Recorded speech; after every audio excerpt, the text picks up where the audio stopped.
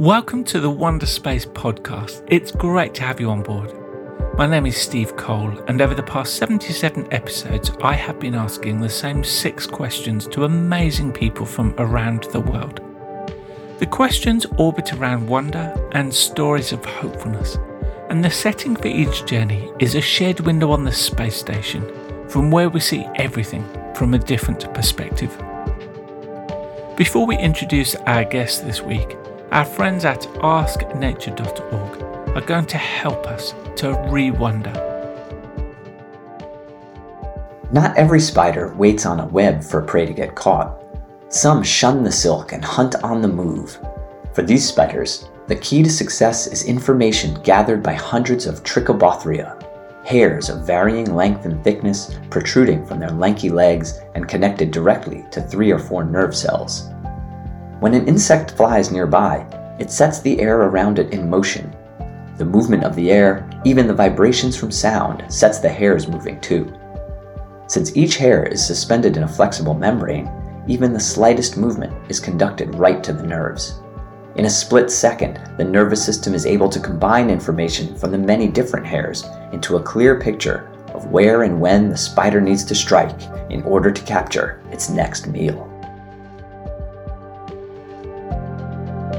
Our orbit this week will take us across the Middle East, and to experience these views with us in this ultimate window seat, we welcome Marwa Al-Sabuni. Marwa is an award-winning architect and author, and lives with her husband and 2 children in war-torn Homs in Syria. Her 2016 book, The Battle for Home, gained her invitations to speak to audiences, institutes and experts across the world. In her TED Talk, Marwa suggests that Syria's architecture was one of the key causes of war by dividing its once tolerant and multicultural society into single identity enclaves defined by class and religion. In her latest book, Building for Hope, Marwa explores how cities and buildings might be rebuilt in the aftermath of conflict, crisis, or financial depression. In 2019, she was named one of the world's top 50 thinkers in Prospect magazine. With this panoramic view above Earth, I start by asking Marwa if we could do a fly past on any part of the world that is significant to you. Which place, city or country would it be and why?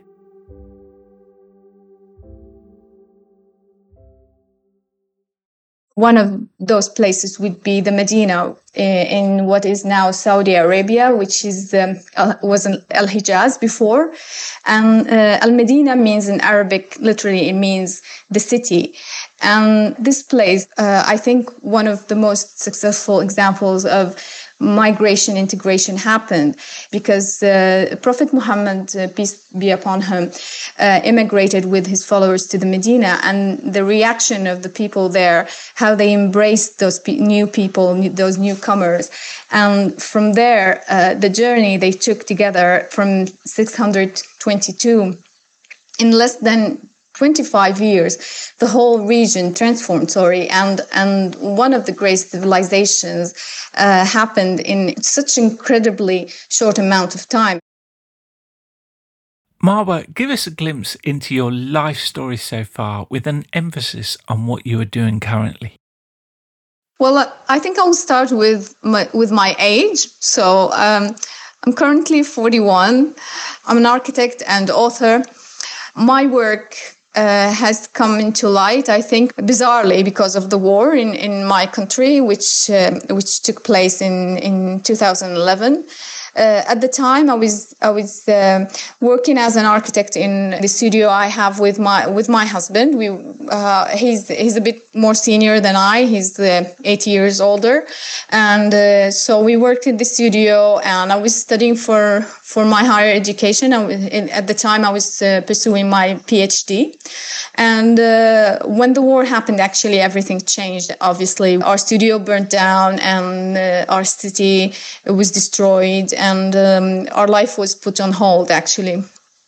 And afterwards, I just, I continued to work on my higher education, but I had the idea to write a book about it, to write a book about the war in my city, about the role of architecture and the ideas that I was exploring.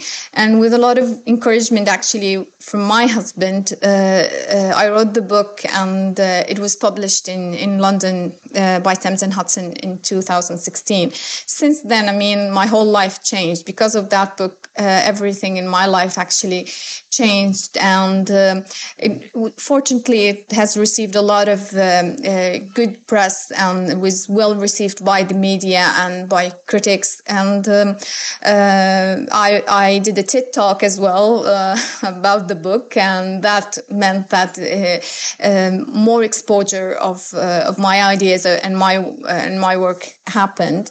Afterwards, I was invited to different cities around the world to speak internationally about my work and about my ideas and about what it means to be an architect in Syria, and what does it mean for architecture to be a factor that is enduring destruction and death, actually.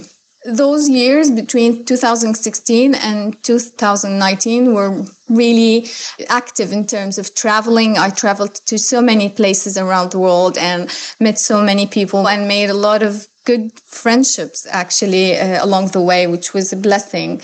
And led me to write another book, which was Building for Hope, was published in 2020, and it was right in the middle of the chaos of the corona and pandemic, but also I think it also resonated with that global situation because it spoke about what does it mean to settle in and how we can rebuild in aftermath of crisis, which is something that every city now is contemplating. So my latest book, Building for Hope, revolves around 5 fears, and I start from the fear of death and end up with the fear of boredom. But in essence, the book is about how we reconnect with home and how we just establish or reestablish the sense of belonging and the sense of home that we've lost in so many places around the world. How cities can recover actually in the aftermath of not only the physical destruction like it's happening here in my country, but also the invisible destruction that is seeping through our cities all around the world. Where on earth is your place of reset or recharge? Well, I believe in a poetry verse that I think summarizes where I think I actually recharge and find comfort. And this poetry verse is by a very renowned poet from the Abbasid era, and it actually. Do you mind if I say it in Arabic?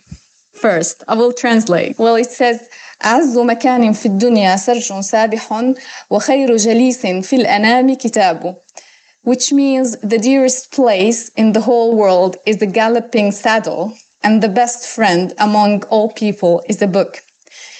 And I mean, I think it just summarizes where I actually find comfort. It just, I go and ride on my horse, and when I need just to switch off from the whole world, it's just I find it on saddle, and also reading books, just just recharging with ideas and with people and places. It's just the imagination that the book can just give you while sitting in is amazing as well.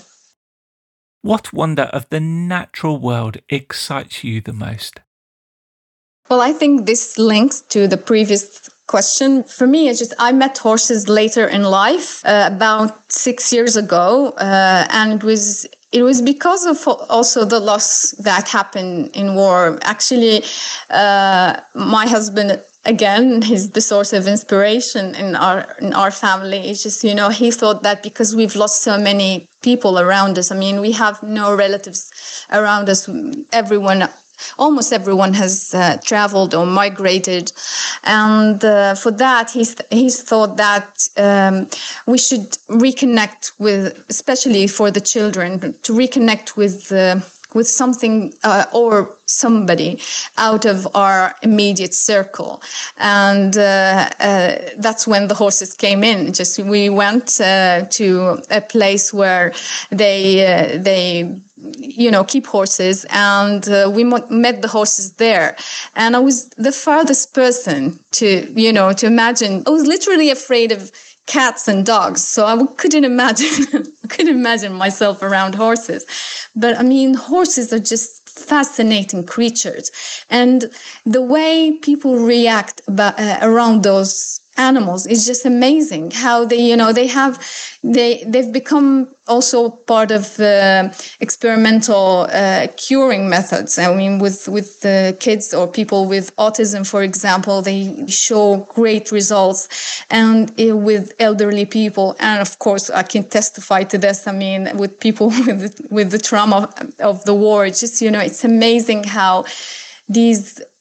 I see them as wonders of the world, and I think it's just, they are amazing creatures that everyone should just try to be around. Marwa, what is your story of hopefulness that's not your own, about a person, business or non-profit who are doing amazing things for the world? Well, I find this question a bit difficult because usually the people who do good, they do not promote it. And they do it in silence and in secrecy. So it's something that I don't have an access to. But for me, just observing people on a daily basis, I find many stories of hope. Just watching people being kind to other people. Just today, before I come in here to have this conversation, a young man actually, with something like a carriage or something. He has been selling fruits in the street, and he wanted to cross with this carriage, and he found it very difficult. It's a bumpy road, and traffic is there, and he just stumbled when he was crossing, and some of those fruits just spilled out in the street, and immediately people flooded in and tried to help him out, and they just started picking the fruit up and stopped the traffic, and some of the cars just slowed down and asked if he is all right, and he just crossed, and he just moved on and continued with his carriage and went on to next side of the road to continue selling. Finally, as we prepare to re-enter, what insight, wisdom or question would you like to share with us? I think it's something that I tell myself all the time. I'll try to commit to. It's not the easiest thing, but I mean, it's something that I honestly try to say to myself every day. And it's whatever you do or you are doing, just try to do it not for yourself. Just try to do it for a higher cause or another person, and try not to do it for yourself.